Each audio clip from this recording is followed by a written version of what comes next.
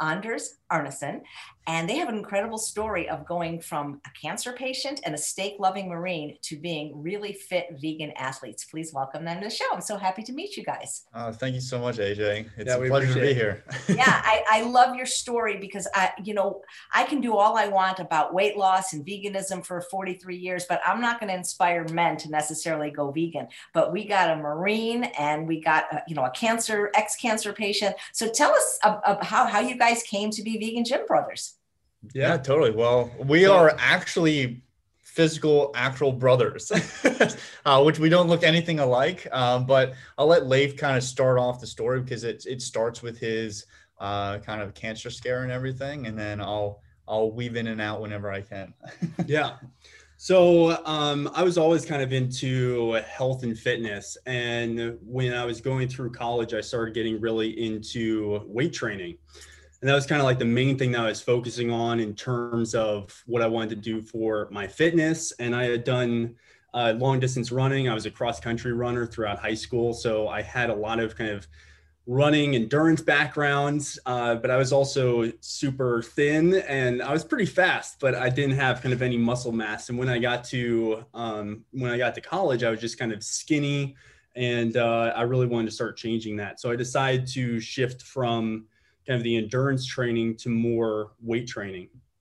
And kind of in that process, I started learning about like consuming more protein and all of these different things that I was told I needed to focus on, like start taking these supplements, take the protein, make sure you're eating lots of meat and doing all this stuff. And so I just kind of went through, checked the boxes, and just followed these kind of bodybuilding style nutrition programs. And I thought I was all healthy because I would eat like lean meats, and I would do all of these things like consuming lots of veggies and things like that. So I felt like I had a really healthy diet, and I felt pretty good, and I was relatively fit. But as I got into my senior year of college, I had this lump that was kind of right below my belly button. And it was kind of at the base of my abdomen, and it ended up kind of being right under my belt buckle. And it would just, my pants, whenever I'd sit down, it would just kind of press on this lump. And it didn't hurt too much at first, but it started hurting more and more, and it kind of grew a little bit. And it was kind of generally concerning to me. So I went to the doctor, and just a general practitioner, and I told him about it. And he said, "Oh, don't worry, it's just a harmless cyst." So I didn't worry about it for another couple months, but it got to the point where I could no longer ignore it. And I just said, "You know what? I don't care if it's just a harmless cyst.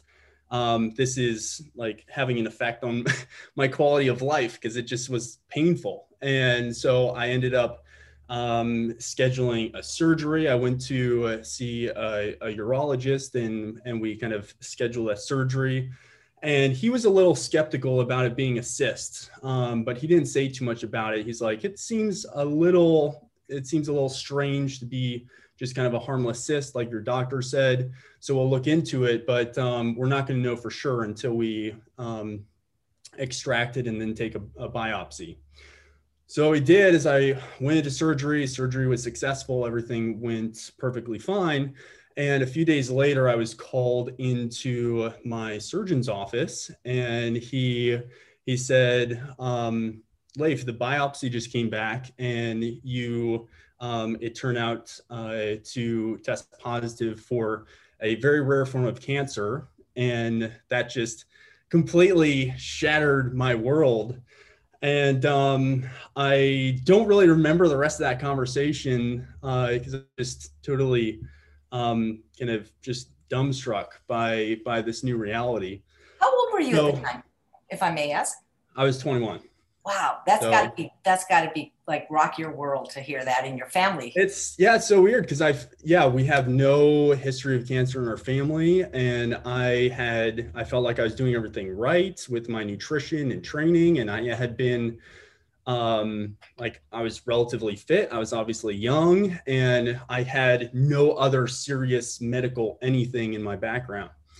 So it just seemed like it came totally out of left field, and I the next week, I was scheduling my first visit to an oncologist and kind of starting to go through that whole process. I ended up having 2 oncologists through kind of the entire journey, because the type of cancer that I had, Langerhans cell histiocytosis, is incredibly rare and there's very little known about it.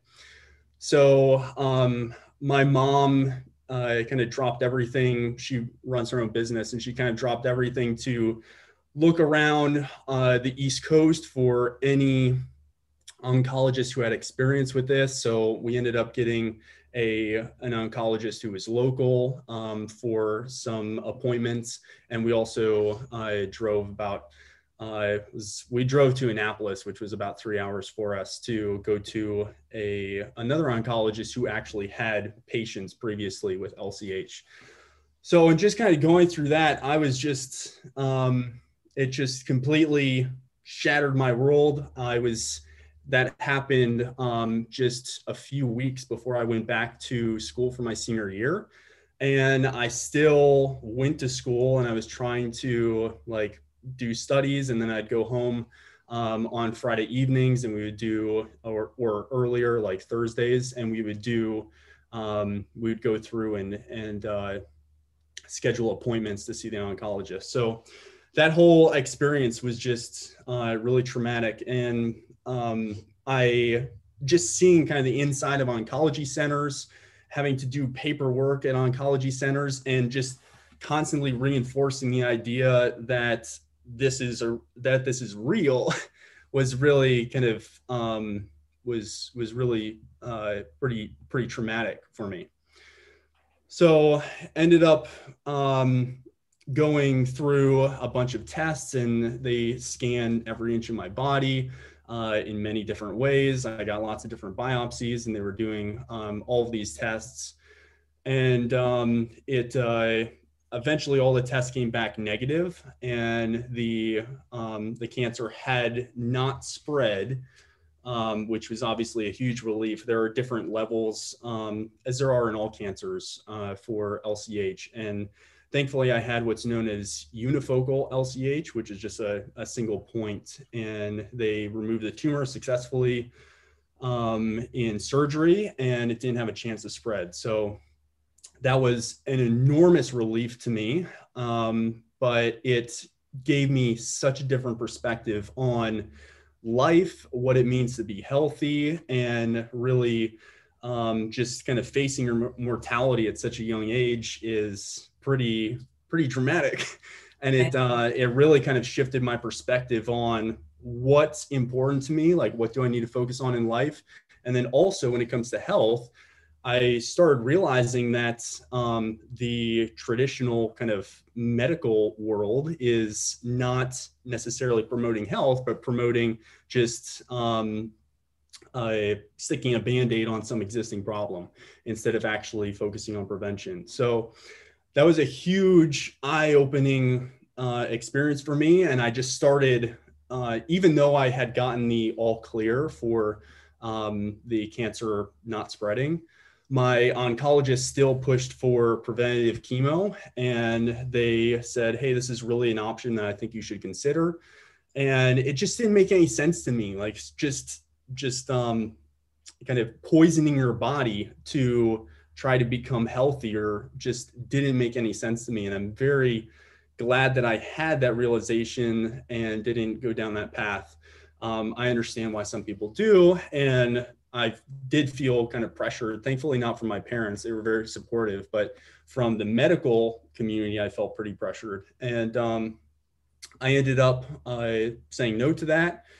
And then I started looking for more preventative methods for kind of going through and make sure that this never happened again to me. So I started studying alternative lifestyle medicine and different kind of lifestyle changes that I could make. And I eventually came across the China study, and I read that in the span of like 2 weeks. And I was just super blown away by all the research behind like the effects of your diet on how diseases can manifest in your body, specifically cancer. So I started just doing more and more research and ended up shifting my diet to go plant-based. And then shortly thereafter, I stumbled across the documentary Earthlings, and that just threw open a whole new world of kind of this this stuff that I never thought about. So I got exposed to kind of the traditional medical world and realizing that this wasn't a kind of preventative path.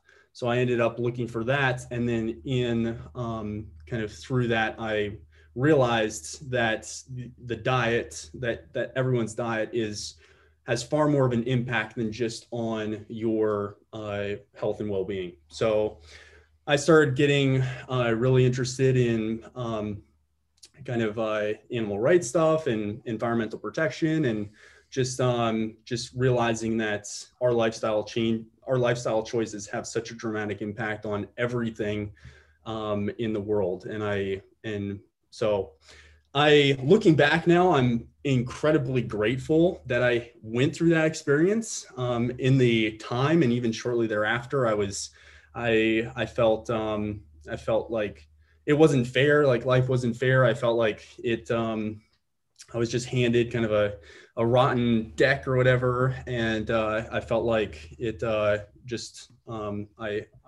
life wasn't fair. So that was a huge shift for me. And then I just started, for about the first year, I just went really down the path of whole food, high nutrition style eating. And I just learned as much as I possibly could about everything related to disease prevention through plant-based eating. And then from that point, I was still trying to get back into fitness. I got off track with all my workouts and stuff as I went through that experience, but then I started trying to get back into it. At this point, I was vegan, and I really was struggling at the beginning to both balance kind of the stuff that I was learning in terms of nutrition and focusing on health with achieving specific fitness results. So I had what I would call kind of like a skinny fat physique. Like I had like pretty low muscle tone, and I wasn't fat, but I didn't feel fit. And it was annoying to me because I felt like my nutrition was so dialed in and I was still doing training, but like something wasn't working. So that's when I started doing more research into kind of fitness-based nutrition, and then making tweaks to my already healthy diet to kind of balance both achieving physique results while also maintaining my health, and kind of having the best of both of those worlds. So that's where I started just publishing content online, I started the vegan gym, and I just started publishing on Instagram and publishing articles. And then people started asking me for recipes or to do meal plans for them, or asked if I did coaching and stuff like that. And at the time I was working full-time as an engineer. That's what I went to school for. And it was kind of eye-opening that people cared about my journey and wanted to learn more. So I started just telling people and sharing that stuff. And shortly, kind of, I guess it was a few years into that journey when Anders came back from the Marines. So he served in the Marines, and he can share kind of his story, but that's where things merge. Yeah, totally. So everything that you just heard about Leif's story and that background was held back from the family because while he was going through that stuff, I was deployed. And so they didn't want me to deal with those thoughts and so forth, knowing that my brother's going through a cancer scare. I served in the Marine Corps from 2012 to 2016. And I first got into health and fitness when I was 16 years old. It was really my outlet to get into like building confidence and to feel in control of something in my life. And I just really just attached to it and loved it. So right out of high school, went into the military, served in the Marine Corps for those 4 years. And when I got out, like they're all about training. Like every single day, day in, day out, you're training, but the nutrition piece is far from the right approach in the military. Okay. They have the eat big, get big mentality. They say, oh, you have to have meat for protein. You have the MREs that are just filled with, I don't even want to know what is exactly in MREs. But all this stuff is like they're promoting athleticism, which is great, but they're not teaching you about the nutrition side of things. So when I actually got out of the military, I guess to give you a little context, I went into the military at 120 to 125 pounds, somewhere around there. And that's what I weigh. How tall are you guys? I'm 5'9". Wow. So I'm 5'11".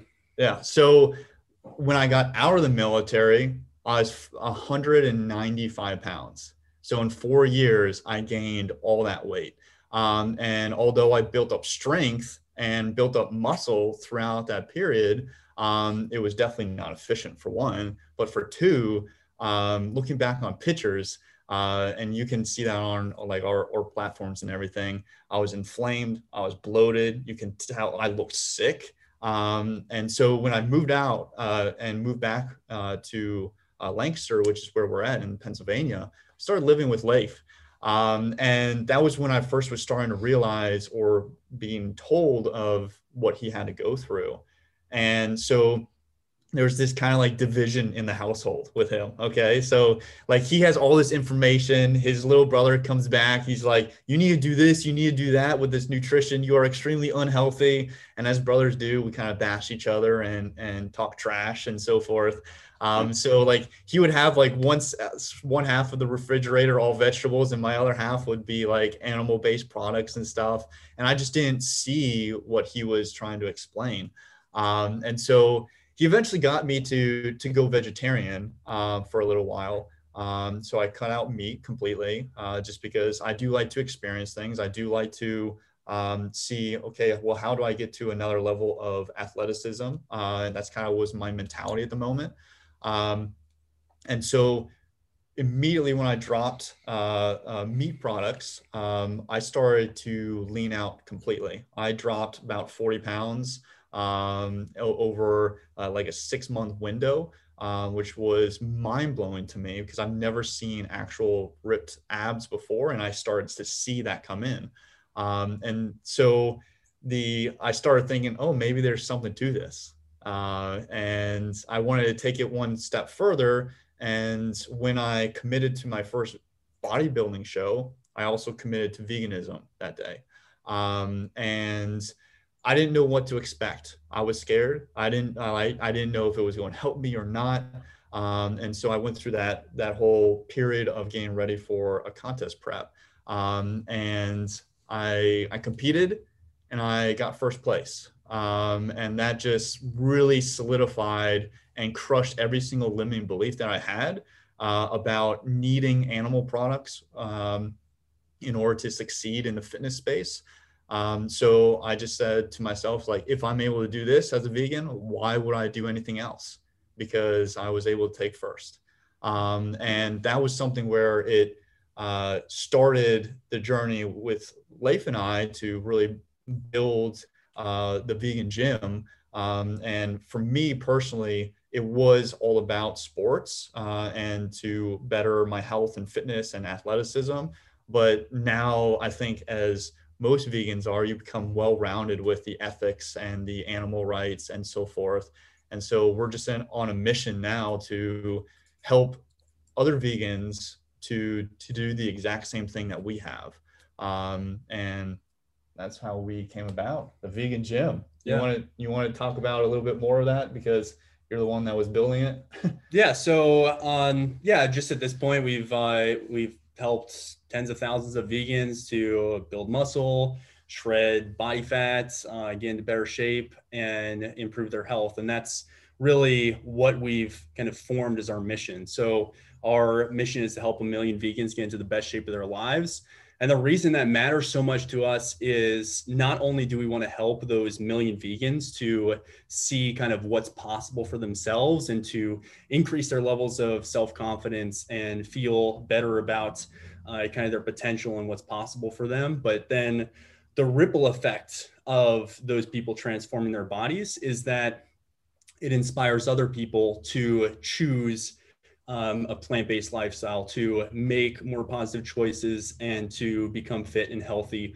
And obviously that has a massive impact on helping save more animals and helping to save the planet. So that's our mission. That's what we've been doing for the last few years. And we work together every day, which is pretty awesome. And we've got a whole team that's working to do this. Working with your family is not too bad. This is such a great story. You guys plan to write a book or do a documentary? Because you both have such great stories of how this occurred and coming together to make a big difference in people's lives, in their health. Yeah. Well, we haven't thought about writing a book about our story, but you do have a book. I wrote a book called Vegan Fat Shredding Secrets, and it's just a book about vegan fat loss. But it goes into my story. I think there's probably another book that we would maybe write at some point or do like a mini documentary or something. We've actually maybe the Game Changers 2.0. Yeah, we'll see what kind of happens with that. But it's it's definitely something we're thinking about. So did the whole family come on board? Is the whole family plant-based now because of you guys? Pretty much. So our sister is, our mom is what would you say, like 98%? Based? Yeah. I think she does like a little like cheese. It's cheese every now and again for her. That's her thing. She likes pizza occasionally. And always the cheese, isn't it? Totally. It's like 98% is way better than 50%. So absolutely. So our dad's right around the same. Our stepdad is very much meat lover. Yeah, we're still working on him. We're working on him. We're still working on He's come leaps and bounds since we went vegan. So our immediate family is essentially all just plant-based, which is awesome. That's incredible. Do you have to worry about the cancer anymore? Like, do you have to get scans, or how often do you have to deal with that? No, it's so I was totally cleared when they went through kind of all the scans and stuff, and there were some like screenings that I was supposed to do at like 1 year and 2 years and stuff. I ended up kind of opting out of those because it just the whole experience was so traumatic for me that I just didn't really want anything to do with it. And I'm just focusing more on, for me personally, I felt like doing some of those tests was also perhaps detrimental to my health. As everyone needs to make their own decisions. So I'm only talking for myself. And I have no medical expertise, but from research I've done, I just felt like that was not in line with my vision of health. So no, I haven't been doing kind of follow-up things, but it's been 7 years now and I'm healthier than ever. So just continuing to really focus on nutrition, make sure I'm making all the right choices when it comes to not just nutrition, but also what personal products I'm using, what water I'm drinking, and other things like that. So have you met anybody else with this rare cancer? Any idea, any speculation on what causes this? Yeah, there are a few theories. It's roughly, the prevalency is roughly about 1 in 1 million people who have been diagnosed with this. So it's an incredibly rare form of cancer. And the oncologist that I worked with had only seen 2 other cases of it. So I have never met anyone else who went through the same experience. I heard of one story. It was like a friend of a friend of somebody who follows us, and he sent me an email and we just kind of went back and forth on that. So I know of one other person, but not personally. And it's what's the kind of cause behind it is relatively unknown. They say just some of the normal stuff, like it might be family history, might be some kind of environmental something you were exposed to when you were younger or something like that. So there are a few theories, but there's nothing concrete that I've seen. Well, you know what? Sorry, my doggy wanted to say hello. That's cute. You know what? That's great it'll be a great dating thing if it'd be a great line. Say, hey, look, baby, I'm 1 in a million. Yeah, yeah. I don't know why you don't use that anymore. Yeah, it's yeah. I think it's the stat that I saw is 1 in 970,000. So not quite 1 in a million, but you can round up. Yeah, I guess you can round. That is great. Could you, I don't know if you could ever get deployed again. I don't know how that works once you're in the military, but now that you're eating this way, what did you think about the food when you were there compared to the way you eat now? Oh, that's night and day. I don't even know where to start to answer that question. So I know the military has become a lot more vegan friendly, or at least plant-based friendly, because they have created. I actually just talked to another military member that joined our coaching program today, that he was in the Marines, and he was telling me that they have 2 new MREs, which are meals ready to eat, that are completely vegan. Really? And yeah, super cool. Wow. And MREs, how do MREs really taste? It's kind of like Russian roulette with the ones you get. You don't get to pick and choose. They kind of just throw you one, and most of them suck, but there's a few that taste pretty good. How hard would it be to make them taste good and make them healthier? I just don't understand why somebody's not doing this as a business opportunity. Well, the thing that's true. I don't know why. I think the main reason that they're the way that they are is because when I was in the military, I was eating MREs that were made in the 1960s. Are you serious? So I'm not even kidding. Yeah. So like they have a shelf life of like 100 years or something like that. Oh my so God. You can only imagine what's in them. Yeah, I don't think you can possibly make that healthy. That is crazy. I mean, the fact that it has a forever shelf life leads me to believe it's not very healthy. Oh, 100% it's not. Yeah. I am so grateful for my experience in the military. It shaped me to who I am, but like there's a lot of stuff that I completely disagree with how things are operated. But that's a whole nother conversation. Right. Oh my goodness. As far as like on bases though, there are what we call chow halls, where you kind of go for your meals if you live on base. They do have salad bars. They do have a good variety of foods, but the main courses are always animal based. I'm not sure of what they do right now. I'm sure that they have more plant-based options. Great. I know that's been a big movement in the military. Everybody asks, almost every guest that's ever been on this show, what do you guys eat in a day? Oh, that's a good question. It varies. You go first. Yeah, it does vary. So Leif is very like clockwork. He eats the same exact things. Yeah. So typically, what I generally do is I base things around kind of a protein source.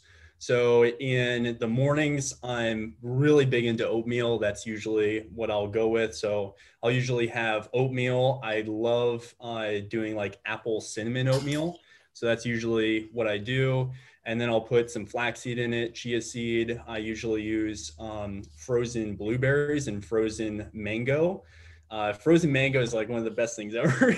We just snack on that. You can eat that like candy. Yeah. I'm not a big sweet person at all. I just need like a little bit of fruit and I'm totally good. I'm more into like savory food. So if you give me some like tortilla chips, that's where I start having problems. But yeah, I usually just do oatmeal in the morning. I pretty much do that every morning, or tofu scramble. I'll usually do one of those two.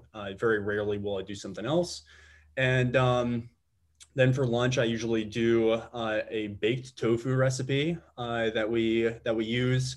So when I first went vegan, I had no idea how to make tofu. And I think that's a pretty common problem for vegans, or at least older vegans who have kind of been at it for a little bit. Now I think there's a lot more information. But when I first went vegan, the first time I had tofu, I just took a block of tofu out of a package and just warmed it up and then tried to eat it.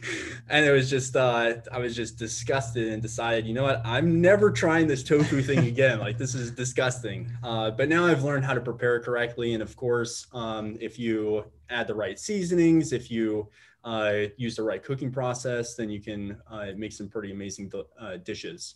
So I'll usually have like a tofu with salad, and I usually have some kind of carbohydrate like rice or something like that on the side, and usually use something like balsamic vinegar or some kind of other dressing.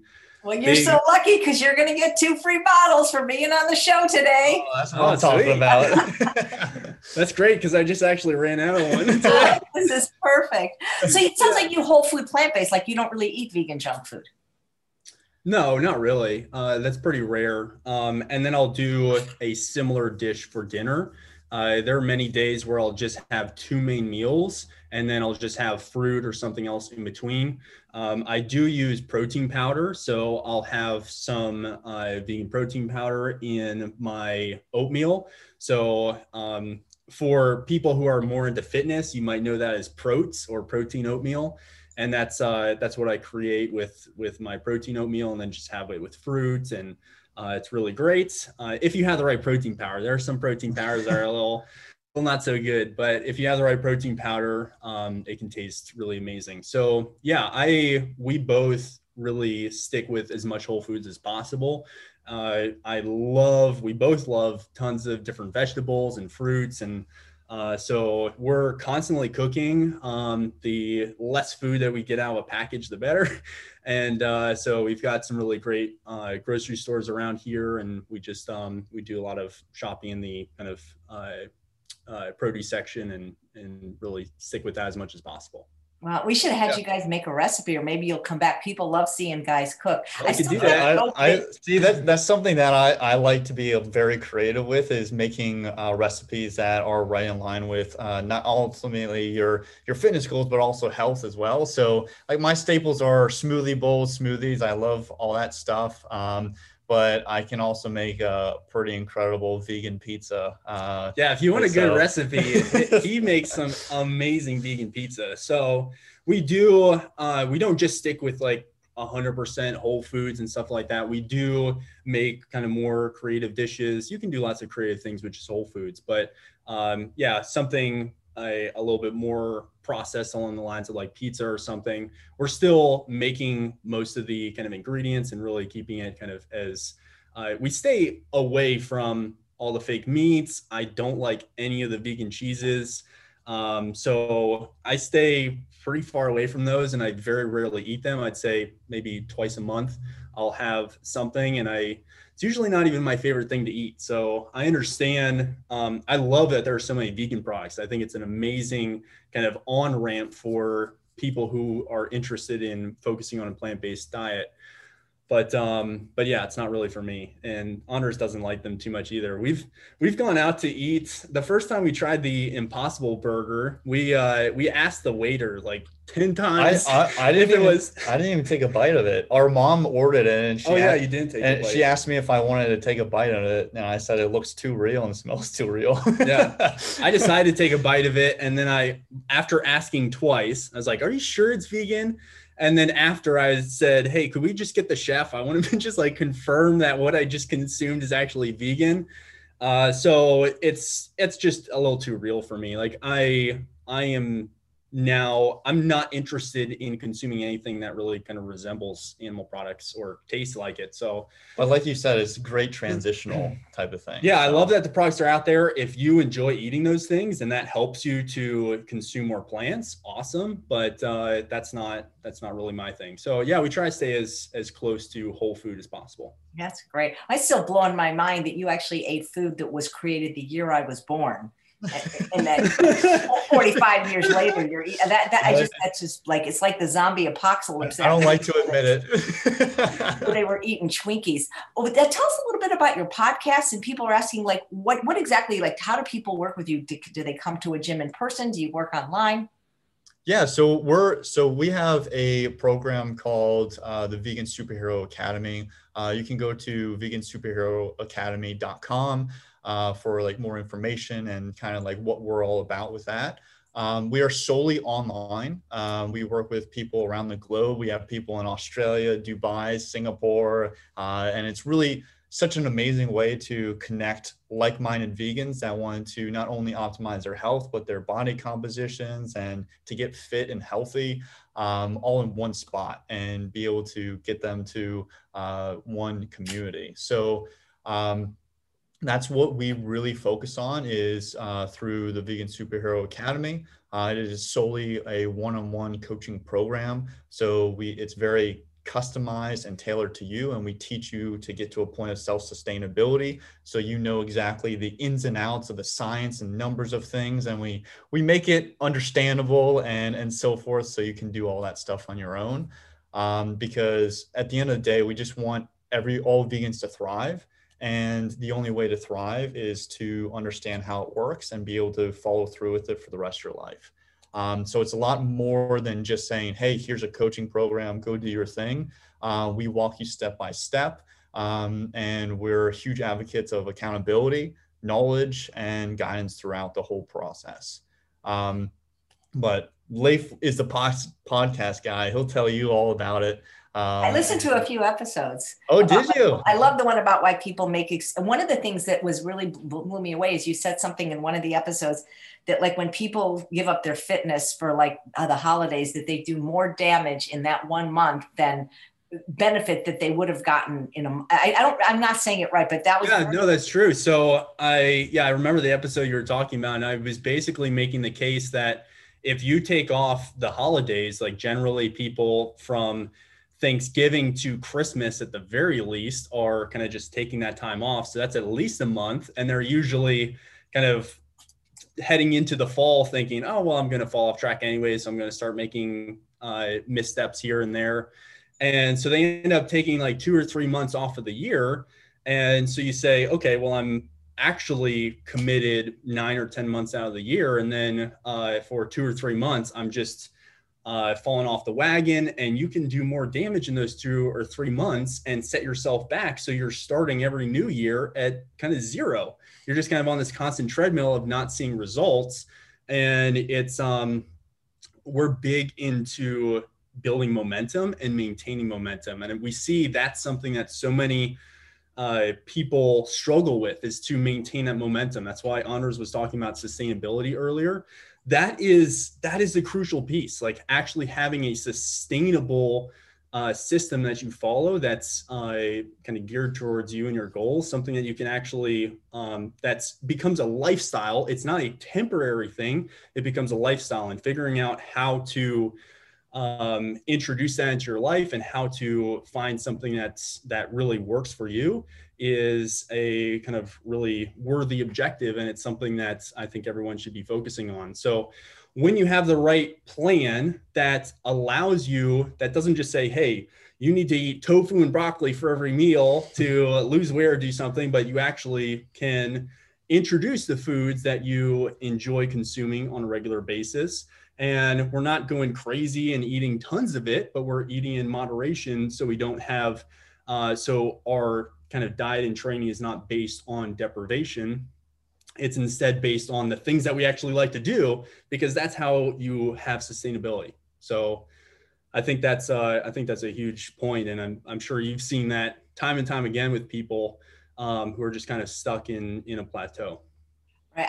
I find like it's easier to get people to eat right than to exercise. And you're so right that once there's a question here, like, well, how do you get back on track? I find it's just easier to exercise every day than to miss it, because it's so hard to get your momentum back. Yeah, totally. Yeah, I think, so to answer that question, there are lots of different methods. And if you have some time to check out our podcast, the Vegan Gym Podcast, I would highly recommend it, because we go into a lot of detail in how to build momentum. That's one of the core things that we focus on in kind of the podcast. We're not just talking about nutrition all the time and training, but more so kind of mindset and the stuff that really supports the nutrition and training. So I think that's really a great place to start. But a simple method to kind of continue building momentum is to do something that we call the 10-minute commitment.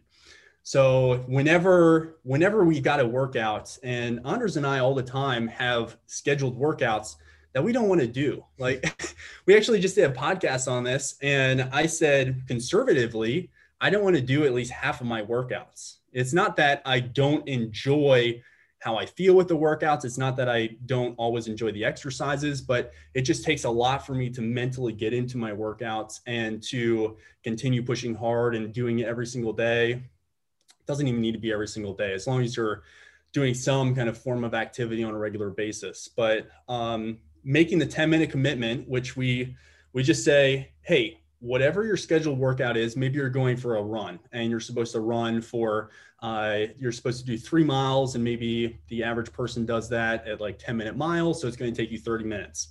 Instead of going in and saying, hey, I need to do this 30-minute run, that might seem kind of overwhelming. You say, hey, I'm going to go out and do 10 minutes. I'm going to commit to doing 10 minutes. I'm going to get the first mile done. If I don't want to continue, then I don't have to continue.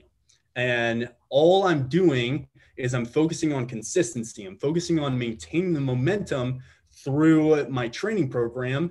And it doesn't mean that I'm doing everything 100%. It doesn't mean that I'm crushing every single workout. It doesn't mean that every single week I'm setting new personal records for the amount I'm lifting or my speed that I'm running, but I'm just consistently showing up day after day. And I might not be able to crush every single workout, but I'm getting it done and I'm maintaining that momentum. Because when people see a really tough workout, let's say it's a leg workout, at least for guys, that tends to be the one that has the most red flags. So we actually love leg workouts, but let's say that you have a leg workout and you have that on the schedule, you know it's going to take an hour, and it's just really the idea of going and doing squats and all these other exercises is just a little too overwhelming. So instead of saying, hey, I've got to go get this whole workout done, say, hey, I'm going to the gym for 10 minutes. If I don't want to be there after 10 minutes, then I'm going to just go home.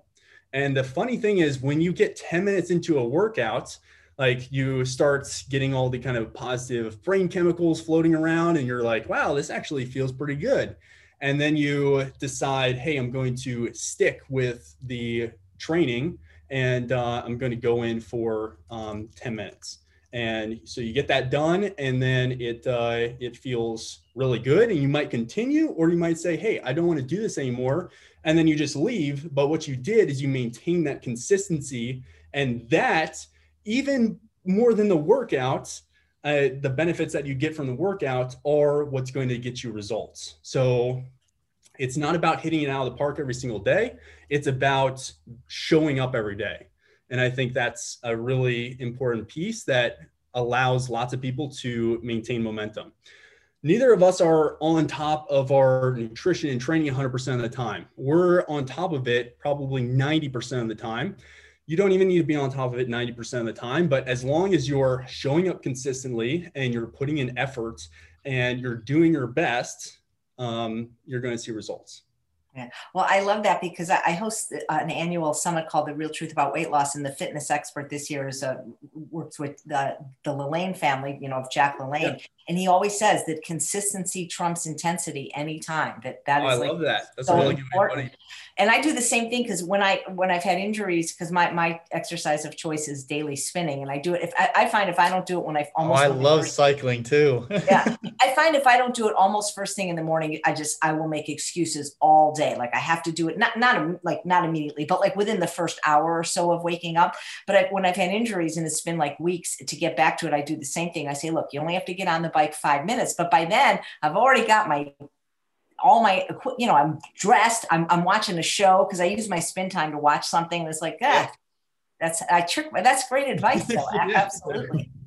There's a question. What's your favorite plant milk?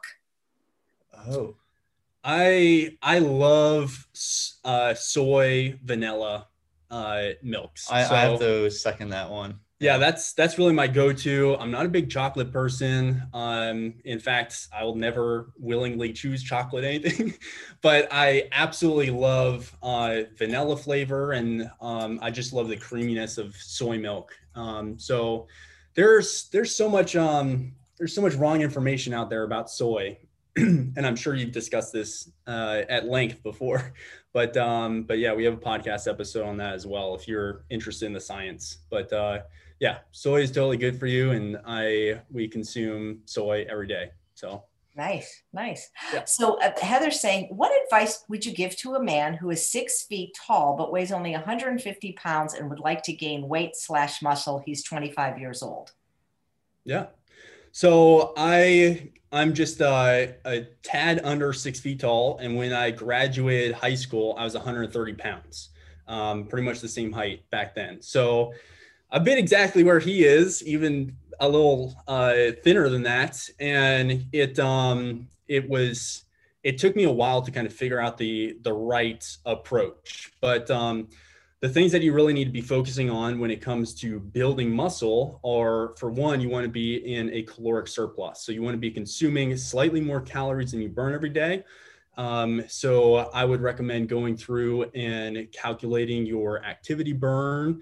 So how many calories per day are you burning? You want to be in about a 5 to 10% caloric surplus, meaning you're 1.05 or 1.1 times your energy burn that you have every single day.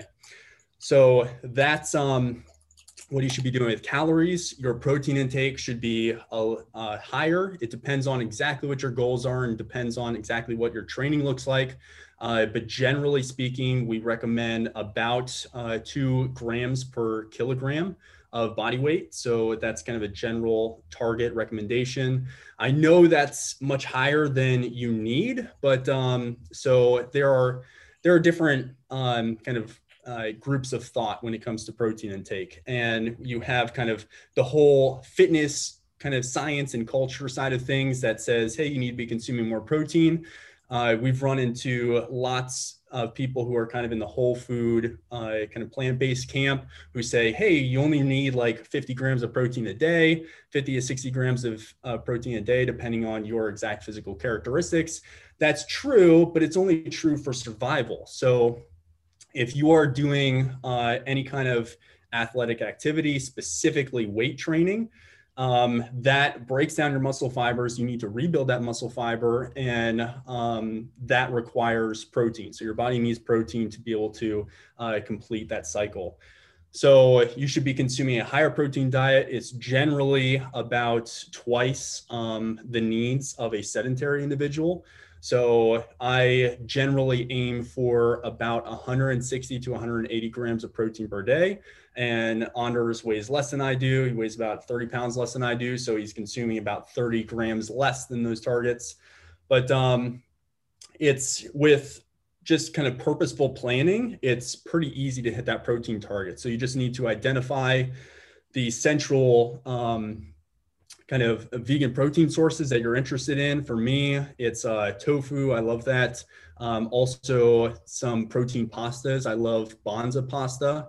I also do protein powder, as I mentioned earlier, and everything else has protein in it as well. So even leafy greens, oatmeal, all this other stuff has protein. So it all adds up pretty quickly, and it's really not difficult to hit those higher protein targets. Now, not everyone needs that much protein. And again, it depends on your exact goals. It depends on how much training you do, how intense the training is, exactly what kind of training it is. But generally speaking, I would recommend for a guy that's trying to build muscle about 2 grams per kilogram of body weight per day. So it can be anywhere from 1.6 grams to 2 grams per kilogram body weight per day.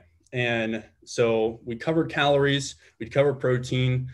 And then when it comes to your training, what you want to focus on is what's known as progressive overload. So what you want to do is you want to lift progressively more weight over time. And that's the way that your body, when you lift weights, you cause tiny micro tears in your muscle, and you break down your muscle, and then the muscle rebuilds itself into something that's stronger and capable of lifting more weights. So to produce the same effects on the stronger muscle, you need to lift more weights. So it's just kind of this constant cycle of kind of walking up the staircase of kind of progressive overload, where you're constantly exposing your body to higher and higher training stimuli. And that's what you do through lifting more weight over time. So you start with let's say you're doing bench press and you're doing 100 pounds when you start, and you're doing 100 pounds for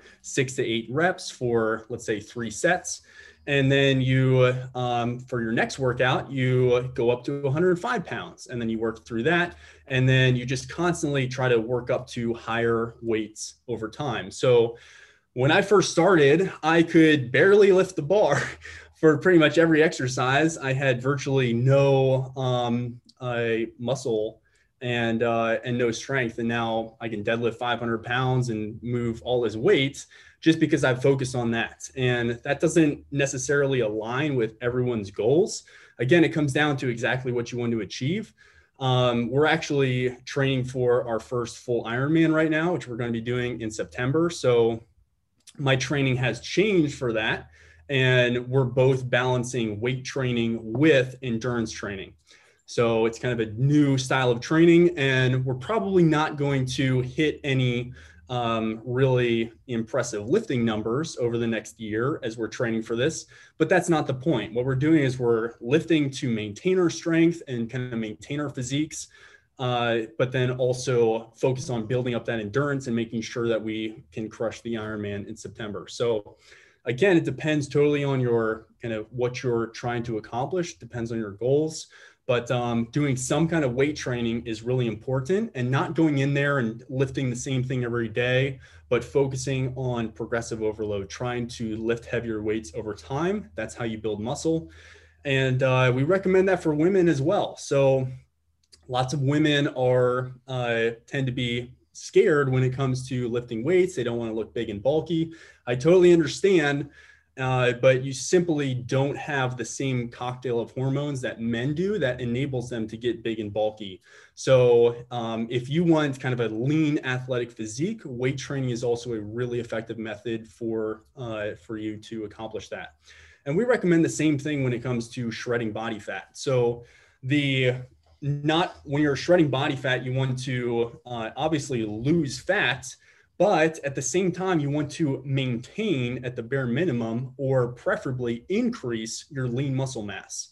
So how do you do that? You do that through weight training. Weight training burns a ton of calories, and it also contributes to a higher level of lean muscle mass. So you're going to look more fit, you're going to feel better, and you're going to have more of that kind of like athletic look, that sculpted athletic look that a lot of women are going for.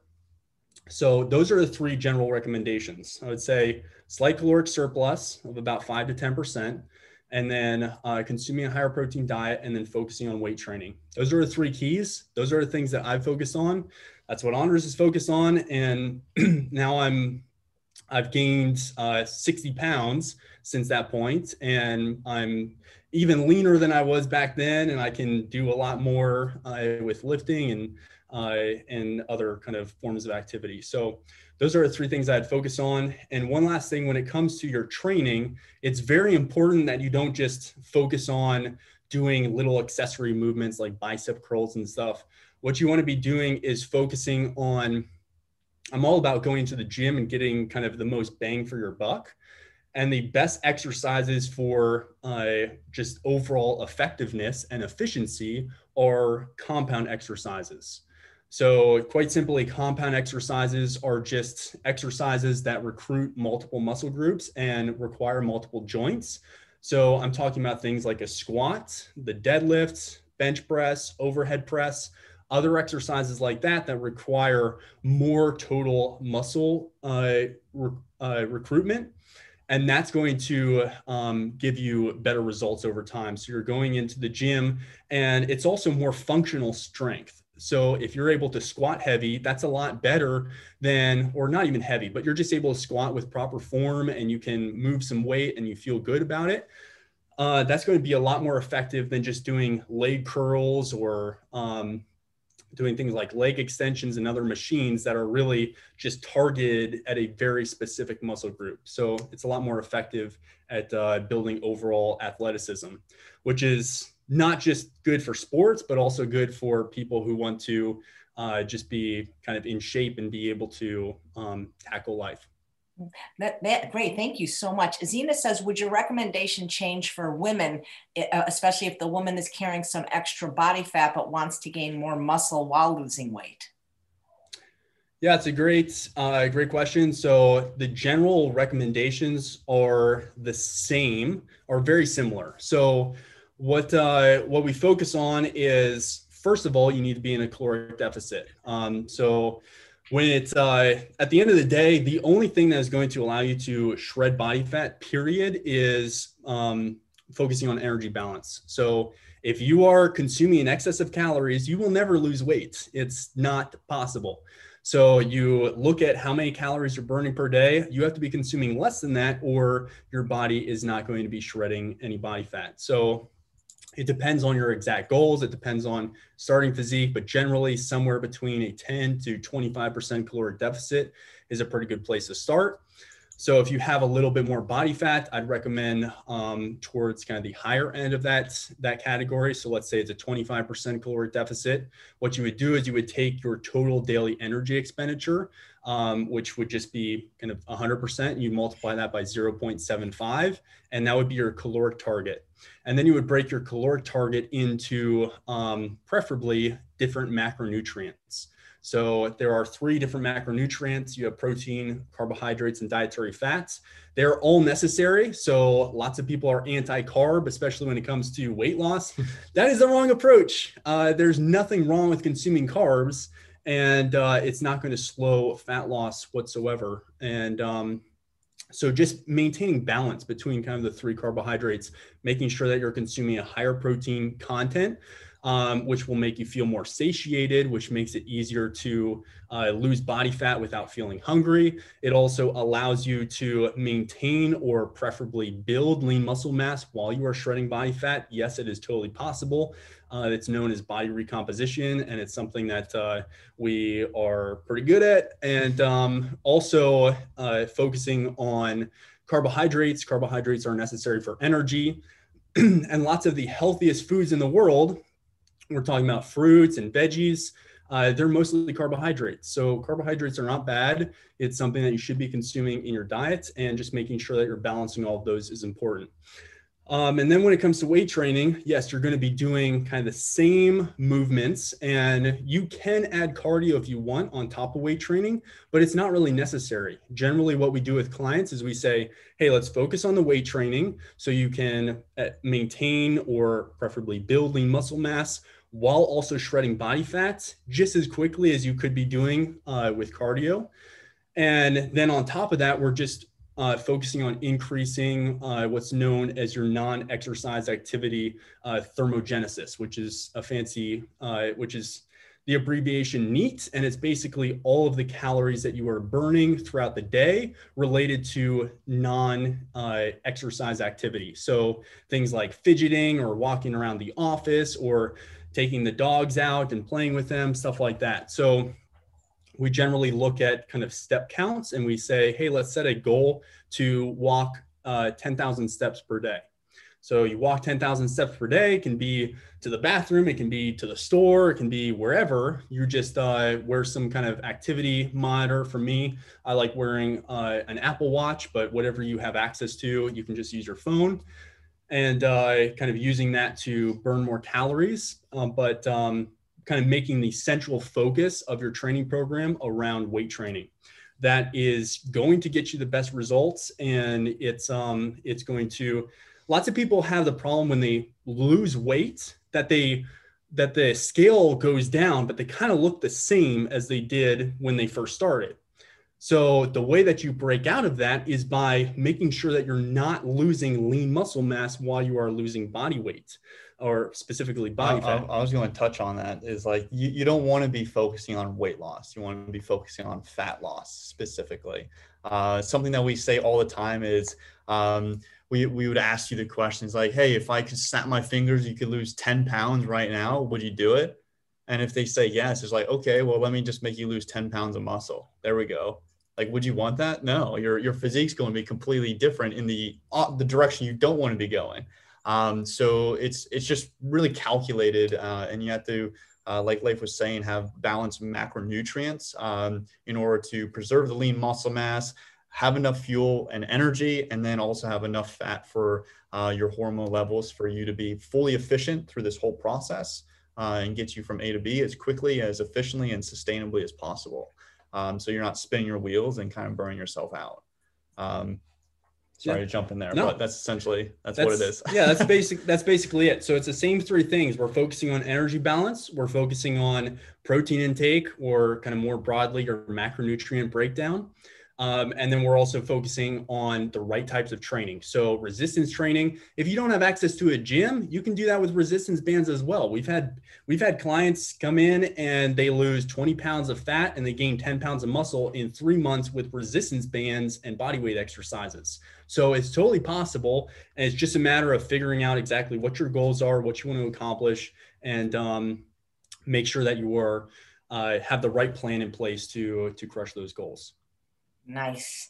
Yeah. People are asking you, Anders, when you were competing, did you change your diet when you were doing the competitive bodybuilding? No, it's the principles of, the fundamentals of body composition and energy balance and optimizing vegan nutrition. It's exactly what we've been saying. You'll hear in the bodybuilding world, like cycle this, cycle that, use diuretics, or like all these crazy approaches. I never use any of that. It just comes down to the numbers of things, which we geek out about. So it's a lot more simple than people make it out to be, but it's also very calculated. So that's where a lot of people kind of like fall off the wagon, as far they kind of like dive into the weeds versus focusing on the core fundamentals first, and then kind of analyzing and dive into different routes once they become more experienced.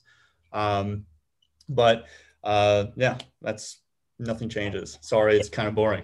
Okay, there's a question. What do you think of using bands when you can't afford weights for weight training? 100% yes. I think in many situations, bands are even more effective at promoting flexibility, recruiting tiny little stabilizing muscles that your body requires to be kind of athletic and generally fit. So I think just using bands is amazing. And it also really helps to be able to travel with bands. So I think there are lots of really amazing benefits of bands. And I've been working them into my training now. Our gym has opened, so I've gone back to weight training. But when COVID first hit and when our gyms closed down, we ordered all these resistance bands and we just started figuring out kind of these new styles of working out. We transitioned all of our clients from more like weight training programs to resistance band programs. And we saw just phenomenal results across the board. And to be honest, I was pretty surprised. I was a little skeptical about using bands and using that as kind of your sole focus, but we saw the same client results that we had seen with weights with resistance bands. So that's something that I've incorporated into my training more so now that I'm back in the gym and lifting weights. So I add bands to things and I just play around with it. And it's kind of opened up a whole different world of training to me. Similar to when I went plant-based and I started discovering like all these new foods and recipes and stuff that just totally surprised me. So I think resistance bands are really awesome. But again, it comes down to progressive overload. Your muscle doesn't know the difference between a resistance band or a kettlebell or a barbell, or it doesn't know the difference. All it knows is how much tension you are inducing in the muscle fiber and how hard you're working it. So you can get just as good of a workout with resistance bands because you're creating mechanical tension through resistance. And that's something that's just as effective as lifting weights. So if you're trying to enter a powerlifting competition or something where you have to do very specific movements and you have to be able to squat and deadlift a lot of weight, then yeah, you're probably going to be at a disadvantage if you just focus on resistance band training. But if your focus is to improve your body composition, that's something that you can do with just bands. So I think it's really effective. A couple people are asking, what is your favorite brand of protein powder and how do you make your protes? So we actually have a quite comical but very in-depth analysis of the top brands of vegan protein powders on our YouTube channel. It's like a 15-minute video that shows our reactions. We base it off of multiple factors as we like test throughout that whole video. My personal favorite is Plant Fusion. That's just one that I gravitate towards. I just like how it dissolves in the water. It's very smooth. It's not thick or anything. That's just my preference. And the way that I consume it is literally with just water. It's one of those protein powders that you don't have to worry about the nasty tastes or the aftertaste or whatever. But that's typically how I consume the protein powder that I have. Yeah, my favorites, I kind of bounce around a few different ones. True Nutrition is one that I gravitate to a lot. If you're on a tighter budget, that's generally the best recommendation because they have some really kind of some lower prices because they don't do much marketing. They just put everything into the product. So True Nutrition. And then also Plant Fusion. I use that sometimes. My current favorite is KOS. So I'm using, I think you just pronounce it with the acronym. I don't know if it's COS or something, but KOS, and I just have the vegan vanilla protein. So yeah, if you go onto YouTube and just type in vegan protein powder review, it's going to be the first one that pops up. For some reason, people really like the video, so it's become kind of popular. So and we find that on YouTube. Yep. Yeah. I'll look for it and try to put it in the show notes. Do you think that having overcome cancer at such a young age has changed your perspective on living? So like when little things happen, like somebody cuts you off in traffic, it's like not that big of a deal anymore. I wish I could say 100% yes, but it has shifted my perspective in a lot of ways. I do tend to get frustrated with little things like that. And that's something that I'm working on, but that's not due to what I went through with cancer or anything else. But actually going through that experience has really more so forced me to focus on kind of my life's purpose and to think more about what I really want to create out of my life and what I want to, the kind of impact that I want to have in the world. So that's been kind of the central thing that I learned through that process. And it really kind of opened my eyes to the just reality that our time is limited and you need to make the most of every single day. And I try to live as best as I can and have kind of cultivate relationships, make sure that I'm giving back and really doing the best that I can do to make the world a better place, not just from kind of a broader perspective, but also in kind of just small daily interactions. So yeah, that's something that that really facing your mortality and kind of thinking through like, hey, I don't know how much time I have left, so I really want to make the most of that time and make sure that I'm helping people as much as possible. So that's really what I got out of it. Great. And Anders, what did you get out of being in the Marines that you've taken to? I took freedom. I took advantage of freedom. So like getting out of the military, it's provided me with such insight of what a hard work ethic is, what commitment is, what my mission is, and it really shaped me to become the man that I want to be and that I couldn't see in the beginning of when I went into the military. And so it's just provided me with a path of a vision of where exactly I want to be going. And it's just like life. It's like I'm a massive giver. I always have been, but I've never during that whole time, like didn't know what I wanted to do or what direction to go in. And after I served in the military, I knew that I had to continue serving people for the rest of my life.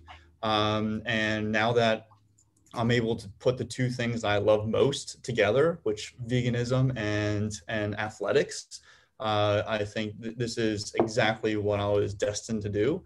And the impact that you can have on individuals' lives. And like Leif was saying earlier, the ripple effect to that.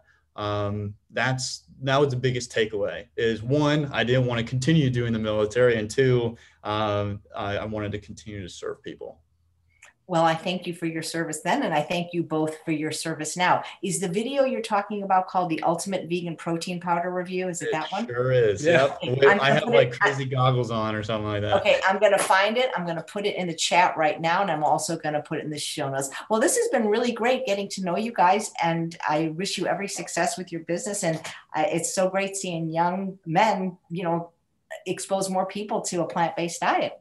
Yeah, thank you so much for this opportunity, AJ. It was so nice to meet you, really. And thanks all of you for watching another episode of Chef AJ Live. Please come back at 1 p.m. We have another show today. Once a month, we have Tuesdays with Thomas. He's going to be making recipes with white California balsamic vinegar. And you guys each get to choose whatever flavor you want. I'll be sending you an email of California balsamic. And I'm so happy that it's perfect timing. Don't make the viewers jealous. Well, they could possibly be on the show, but you have to be in the United States. So thanks, guys, so much. Take